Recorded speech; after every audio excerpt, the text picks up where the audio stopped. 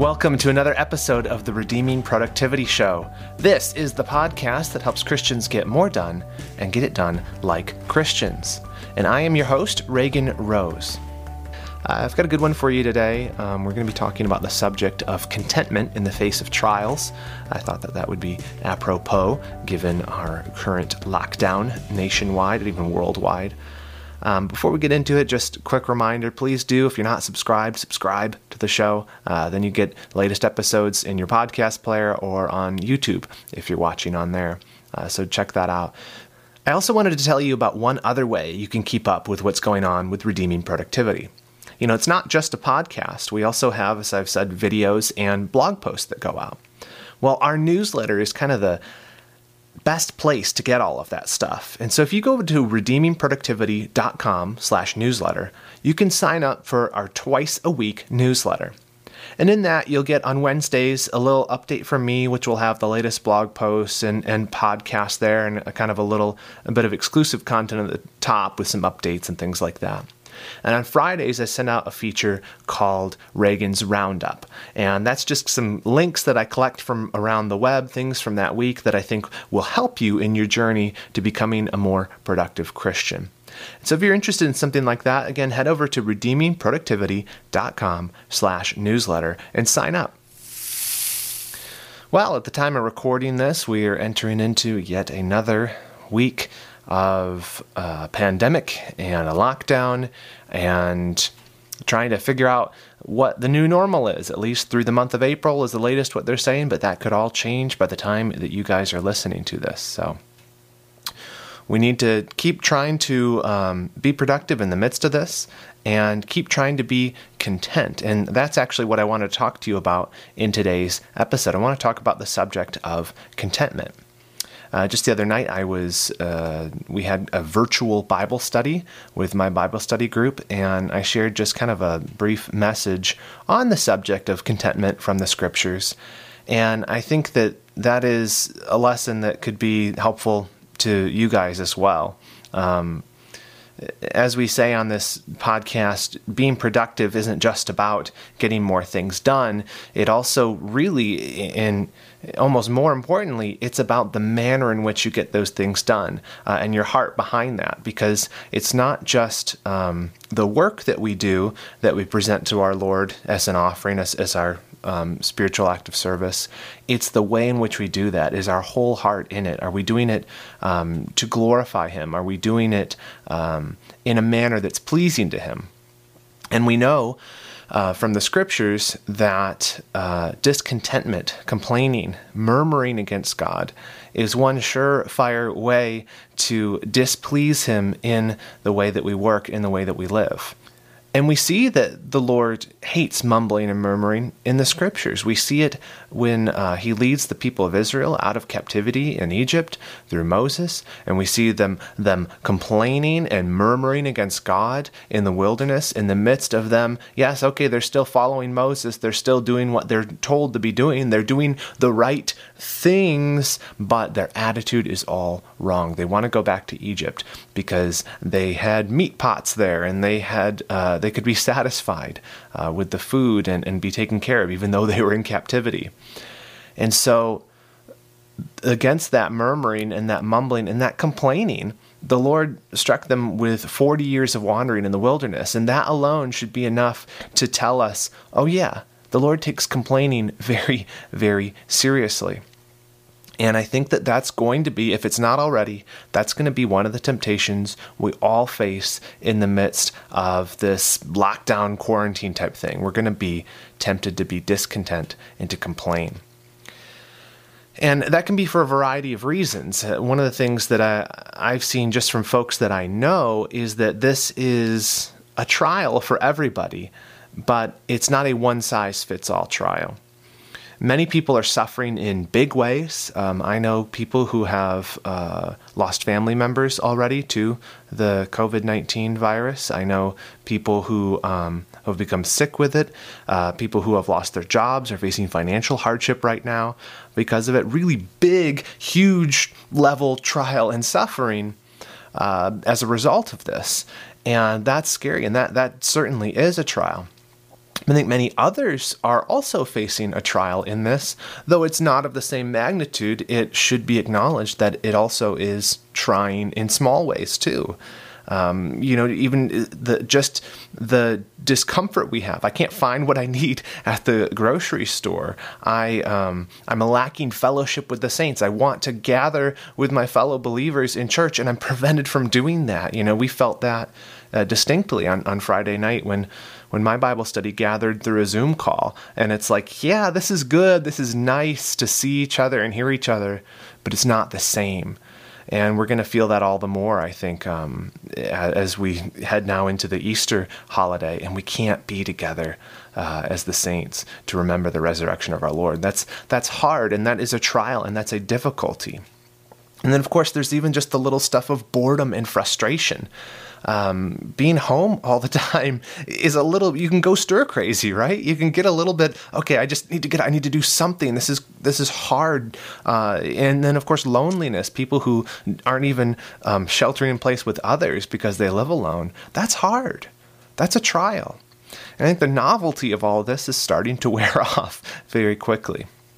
And so I think that it's right for us to acknowledge that what we're facing here, though, like I've said in previous episodes, there are opportunities that are presenting themselves with us being stuck at home. We can learn from this. We can take advantage of those new ways of communicating and hopefully grow in different ways. And I think a lot of us are doing that, but it is also a trial. And I think even along with the hard stuff, the big stuff, and the little stuff, there is the uncertainty that all of us are facing. You might not be suffering at all right now. You might not be feeling any kind of pressure from this. You're like, this is awesome. I'm working from home. I'm enjoying it. I'm with my family. I wish life was always like this. And that's okay. You don't need to feel guilty about that. And in a lot of ways, I'm enjoying the time with my family, being able to work from home. But there is still looming, and this is still part of the trial, the uncertainty. Is even though it might not be affecting us that much yet, we don't know what's going to happen with the economy, with our own health. Is the virus going to reach us as individuals or people we love? It hasn't yet, maybe for some of us, but what if it does?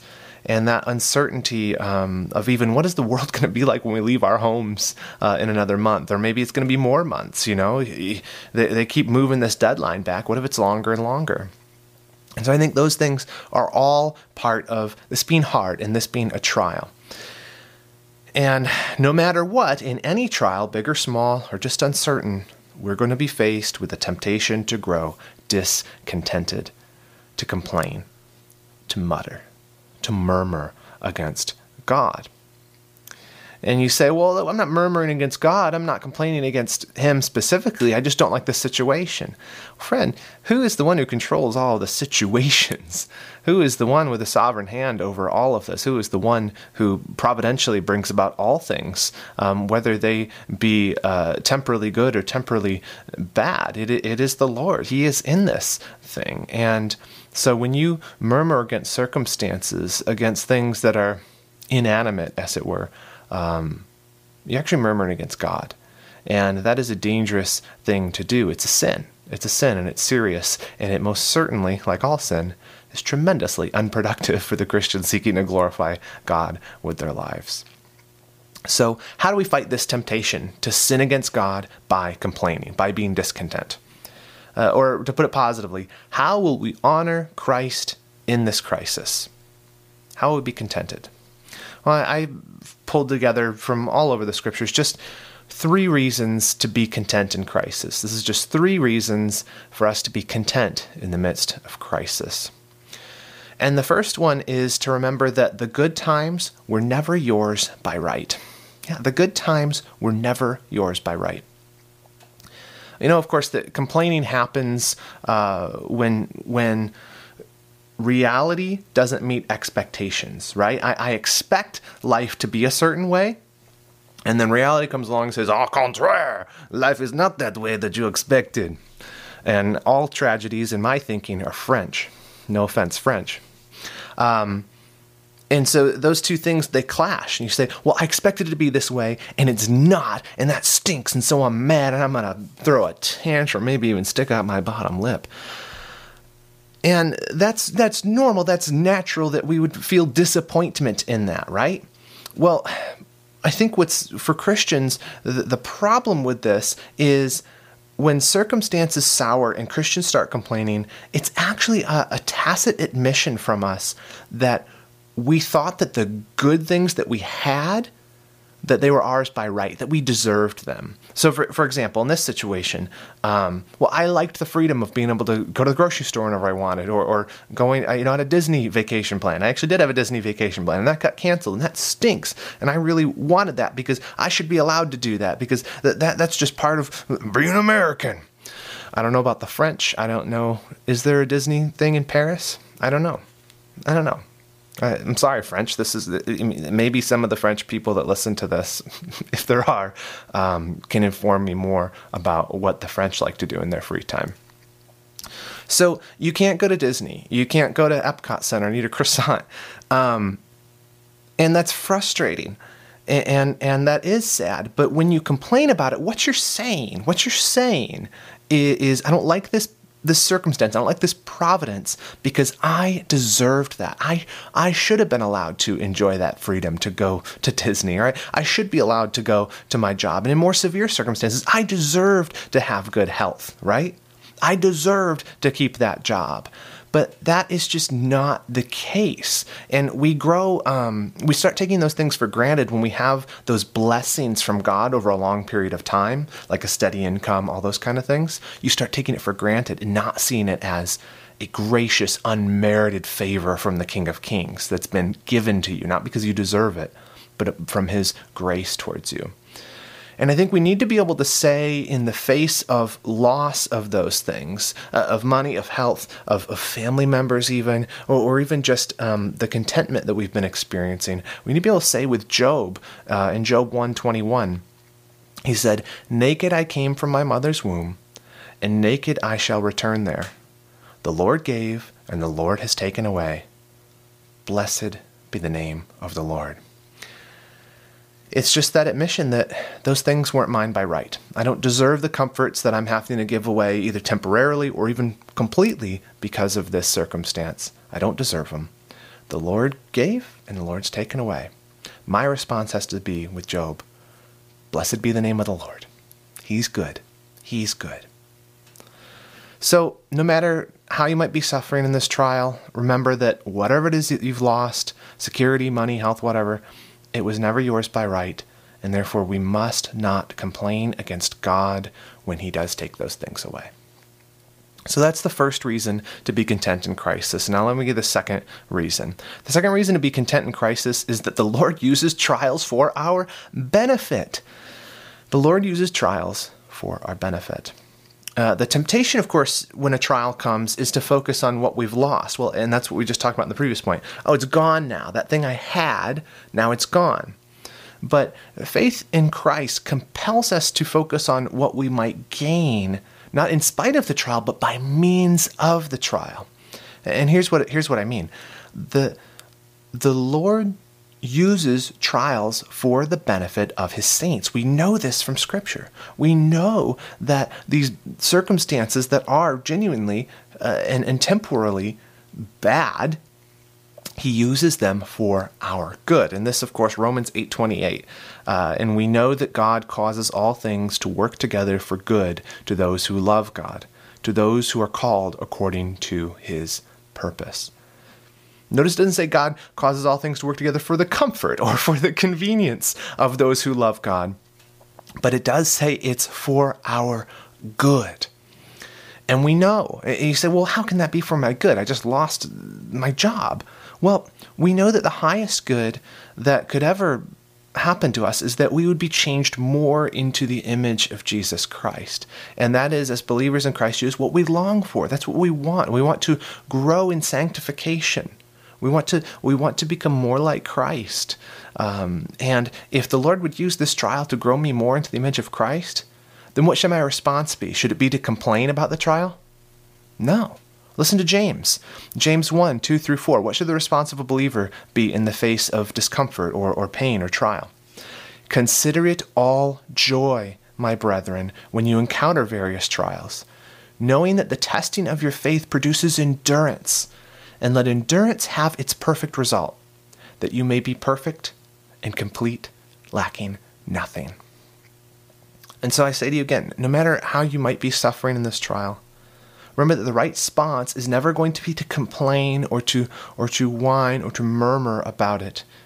But actually the right response in face of a trial, knowing that God is sovereign and that he's good, is to rejoice and say, Lord, it doesn't mean being naive about the circumstances and saying, these circumstances are good. No, the circumstances are bad. It's what the Lord will do through them.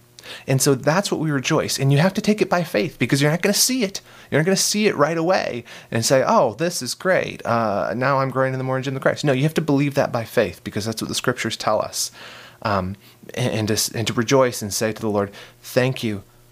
Please grow me more into the image of Christ through this trial and help me not to have a complaining attitude, but to rejoice knowing that you will bring good from this. That's the attitude we need to have. And so we've seen those first two reasons that we need to be content in crisis was that the good times were never ours by right. And the second one is that the Lord uses trials for our benefit. Now, the third reason that we should not complain in crisis, but should rather be content in crisis, is that the Lord supplies the strength to endure trials of every size. The Lord supplies the strength to endure trials of every size. So whether it's the prospect of losing a loved one to disease, it's the financial stress, or it's just kind of the listlessness that I think a lot of us are already feeling and going a little stir crazy at our houses, or just the boredom, Netflix, you have a vast, vast collection, but nothing could compare, could prepare us for the amount of boredom that a lot of us are facing from being stuck at home for weeks and weeks and weeks. It's just boring. It's boring. And so with all of that, whether it's that little stuff or something really big that you're facing with this, the third way that we can be content in crisis is remembering that it's the Lord who's going to supply the strength to endure trials of every size. Philippians 4:10-13. This is a well-known passage, again, like all of these. But it's good to be reminded of these things. The Apostle Paul writes, I have learned to be content in whatever circumstances I'm in. I know how to get along with humble means, and I also know how to live in prosperity. In any and every circumstance, I have learned the secret of being filled and going hungry, both of having abundance and suffering need. I can do all things through him who strengthens me.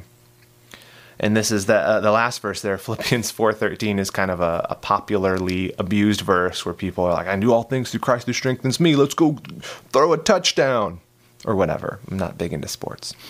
But there's a context to it. And the context of this, I can do all things through Christ who strengthens me. What is it? The context is contentment. The context is contentment. What Paul is talking about is being content in whatever circumstances I'm in, whether you got a lot or a little.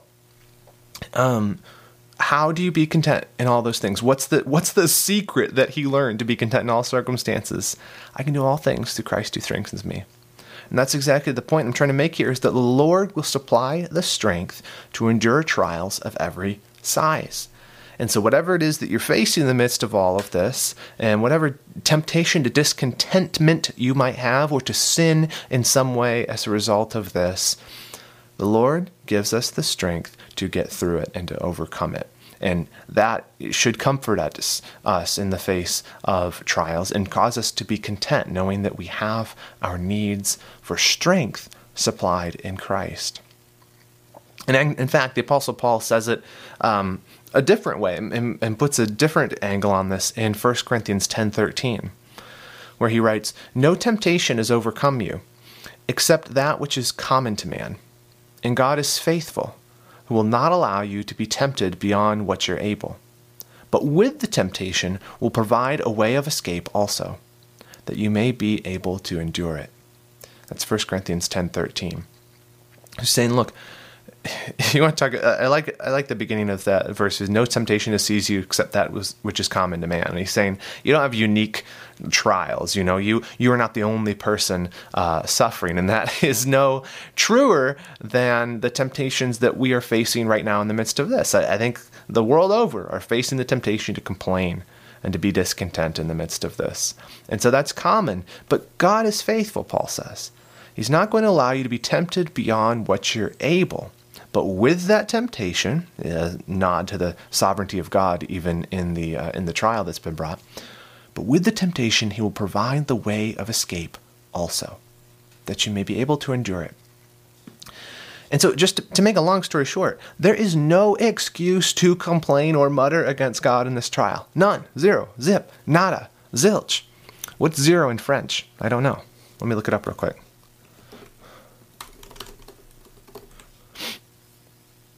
Zero. Well, it's just zero, but it's got a little thing above it, an accent. We'll say zero. Zero, zip, nada, zilch, zero. See, French. I cater to you too, French people. Man, talk about taking the taking the oomph out of the concluding point. The point of all of this is no matter what you're facing, big, small, in between, or just like I said, that great fog of uncertainty we all have about where is this thing going? What's the world going to be like? No matter what, the point is this: there's no reason to complain. There's no justification to complain in the midst of this trial. Instead, what we need to seek through God's power alone is that rare jewel of Christian contentment, as Jeremiah Burroughs put it. We need to learn to be content in the midst of this. And that, my friends, is how you will honor God in the midst of this trial, is by finding in Him your satisfaction, finding in Him your joy, finding in Him your strength to endure trials of every size. That's how you're going to be productive in the sense that really matters most of all, in the sense of glorifying God, because that's what we're after, right? That's what we're after, bringing God glory with our lives. And we'll do that here by being content, not by complaining at all. And so that is really it. My prayer for you, my honest prayer for you, is that you would find contentment in this. If you're going to be productive, that's how you're going to do it. Be content in the trial.